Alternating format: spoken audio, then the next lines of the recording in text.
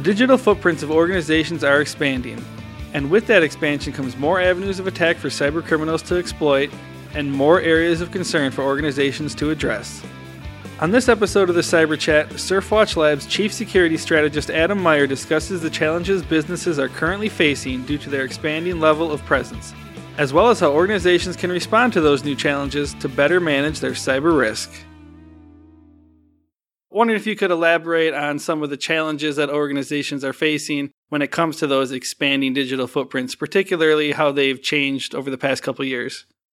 When we talked about some threat intelligence topics in our last podcast, I talked about how every business unit, every organization, every product and service they deliver to customers is dependent on technology more and more. And so therefore, as they use technology in more ways than they typically have in the past, you are naturally extending what I call your level of presence out there in the world from a digital footprint perspective, right? So in order to, do business, you have to extend yourself out there into the digital world. And so you're creating more of a risk landscape that you're going to have to be mindful of and include in your risk management processes.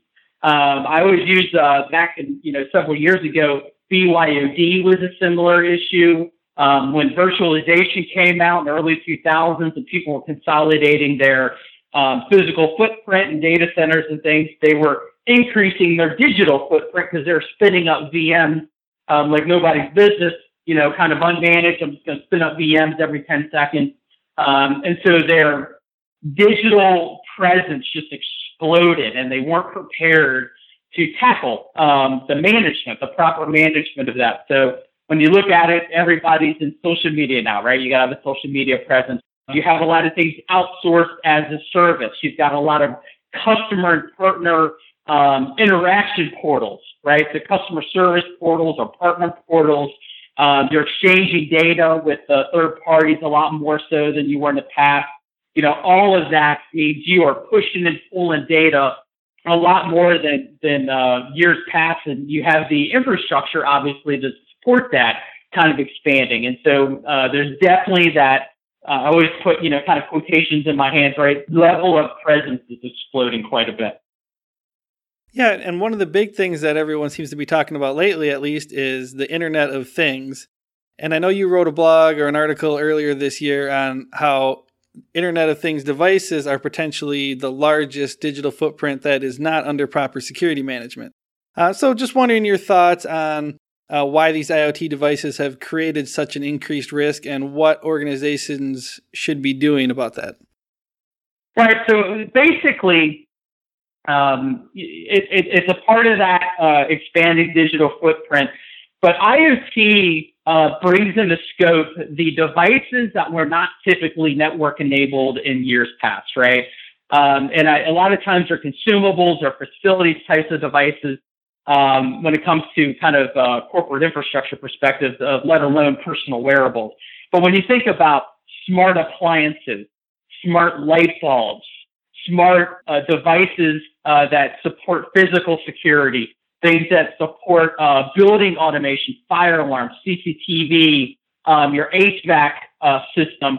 In the past, these are all very analog types of devices. And now as the technology progresses and people look for new ways to enable things, a light bulb is just a light bulb in most senses, but now it could be a network-enabled device in some way, shape, or form. And so when you say, and I've said in the past, where things aren't under security management, if facilities was going to go order light bulbs, that's looked at as a consumable. That's not looked at as an IT-enabled device, even though the newer IoT devices are. So it gets caught up in that procurement or acquisition trap where that procurement, right, that purchase for light bulbs, even if they were network enabled, don't go through typical IT governance practices. So it's completely out of sight of the typical IT acquisition processes. So most organizations probably relate, hey, you can buy IT equipment. It's got to typically go through some type of governance, right? It needs to be purchased on the correct contract. Typically, it needs to go through maybe an enterprise architecture review, make sure it operates in the IT department. I'm kind of talking CIO stuff, but it needs to make sure that it meets all of our IT standards. It's going to get deployed in a secure manner, and it's going to be managed in the environment appropriately. If I got a smart light bulb, that's just viewed as a facilities device, a consumable. It's just a light bulb. It has the potential, and I've seen it happen before, to bypass that whole IT governance process. And before you know it, you've got IT-enabled devices operating within your infrastructure that is not didn't go through proper risk scrutiny, right? And so you have a lot of these things that are coming online that you wouldn't have expected needs to be brought into the IT acquisition process. I was given a webinar not long ago where I gave a use case where it was a smart oven. It was a stove and oven combination. They also had a dishwasher combination that had a web server running on an appliance. And it was meant to be network enabled so the operator can talk to the appliance using a mobile device app. So you had a whole web server hosting environment built into this dishwasher and into this oven and stove combination. Who would have thought, right, that your dishwasher is an IT security risk? But it happened because it had vulnerabilities and opened up backdoors and bridged the like guest networks and your core infrastructure, and that's just a no-no. So a lot of that is going to be a problem. It's going to continue to be a problem. And I always encourage my customers to think back how you handled BYOD, think back of the lessons learned when you started spinning up virtualization, and start using those lessons learned to make sure you're tracking IoT devices in your policy and in your procurement processes. Another area where we seem to see a lot of data breaches occur is with third parties and vendors and just the supply chain in general. And I know just this year we've seen multiple examples of where there'll be an incident at a single vendor, and then that quickly spreads through the supply chain, and suddenly, maybe there's a dozen different organizations that are impacted by it, or potentially more. So just wondering your thoughts on the supply chain. Because even going back a few years, say, to the Target breach, there was a lot of focus on third-party access, and it seemed like everyone was talking about how that was, one of the root causes of the breach. Yet it still seems as though when most of these new breach stories hit the news, that is a lot of times one of the primary reasons. Yeah, I think another case to bring up is what Surfwatch blogged about was Alpha Leon, right? So, when Alpha Leon breached Envision Power Systems, Envision Power Systems was the hosting provider for some seriously major sports brands out there, right? So one server that did not get the right vulnerability management scrutiny got compromised, and that server happened to be a hosting environment for very major brands. That's another good example where one box sitting in Amazon Web could potentially cause a lot of problems. And so I think the moral of the story is anytime you outsource something as a service, it is now a supply chain issue. You can tackle these things in many different ways, but it's something that any risk manager needs to ensure that supply chain monitoring is in place. So risk assessment and monitoring, to be honest, so that you have the right recourses when something happens. So in many cases, that's a combination of contractual language, right? So you want to make sure, hey, if you're going to go with a service provider, you got to put the contractual requirements out there to make sure they meet certain security standards, to make sure they're on the hook to report vulnerabilities and breaches as it affects your organization, to make sure they maybe have the right insurance and liability coverages in place if a breach does occur. Because at the end of the day, if you're a third party, let's say, is supporting a major customer-centric business process and they have a breach, and your customers need to be notified, 9 times out of 10, it's not that provider's brand going to get hammered, although it does happen. It's going to be your brand that has to deliver the bad news, right? And so you want to make sure that you have the right due diligence in place to make sure that that your provider is doing the right level of cybersecurity rigor and that they're not breached in the first place, as well as B, if they are breached, that you have recourses, right? You have known courses of action in place. That's just like an incident. You should have supply chain centric courses of action in your incident and breach response pre-planning, right? You should have that established. So all of that happens quite a bit. That's why, on SurfWatch side, and I make this statement on demos all the time, so I'll make it again. Hopefully I'm still accurate. To the best of my knowledge, SurfWatch is the only threat intelligence provider that is actively helping customers against the supply chain aspect of things with like dedicated applications and dedicated collection against it, so that we can help with the monitoring aspect of things and notify customers when there's an issue so that they can put those incident response plans in practice that I just mentioned. So supply chain, big deal.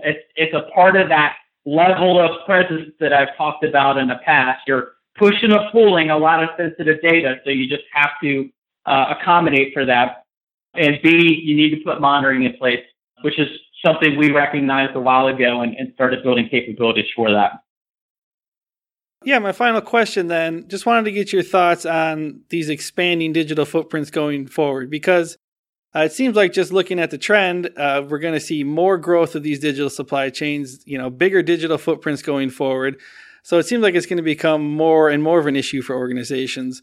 And particularly, it seems like the control is often, like one step removed from their direct control, some of these issues. So just wondering how you think organizations are going to have to respond to that shift.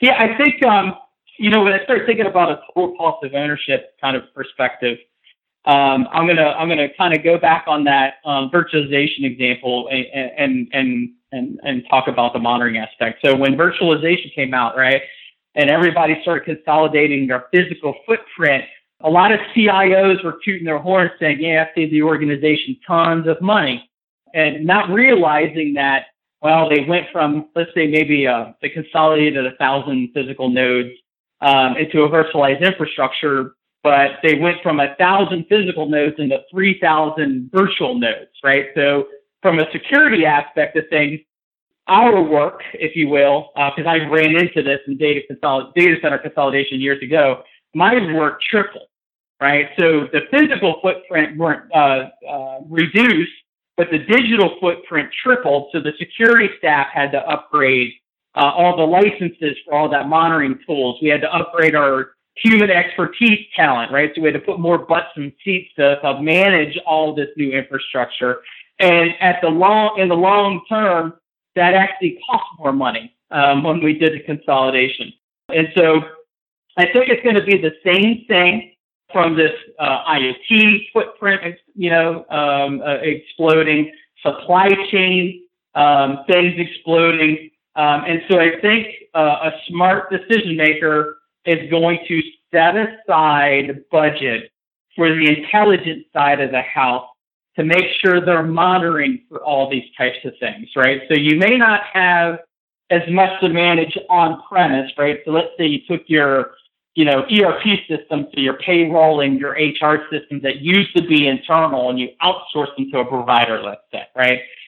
So sure, that makes a lot of streamlining and makes a lot of business sense, and maybe your operating costs go down, but that doesn't mean you slash the security budget, if you will. That just means you may have to redirect budget from the on-premise cost over to more of a monitoring cost, right? And monitoring these service providers to make sure you're aware of any events that occur that could negatively affect your organization. In addition to the contractual stuff I talked about and the policy stuff I've already talked about.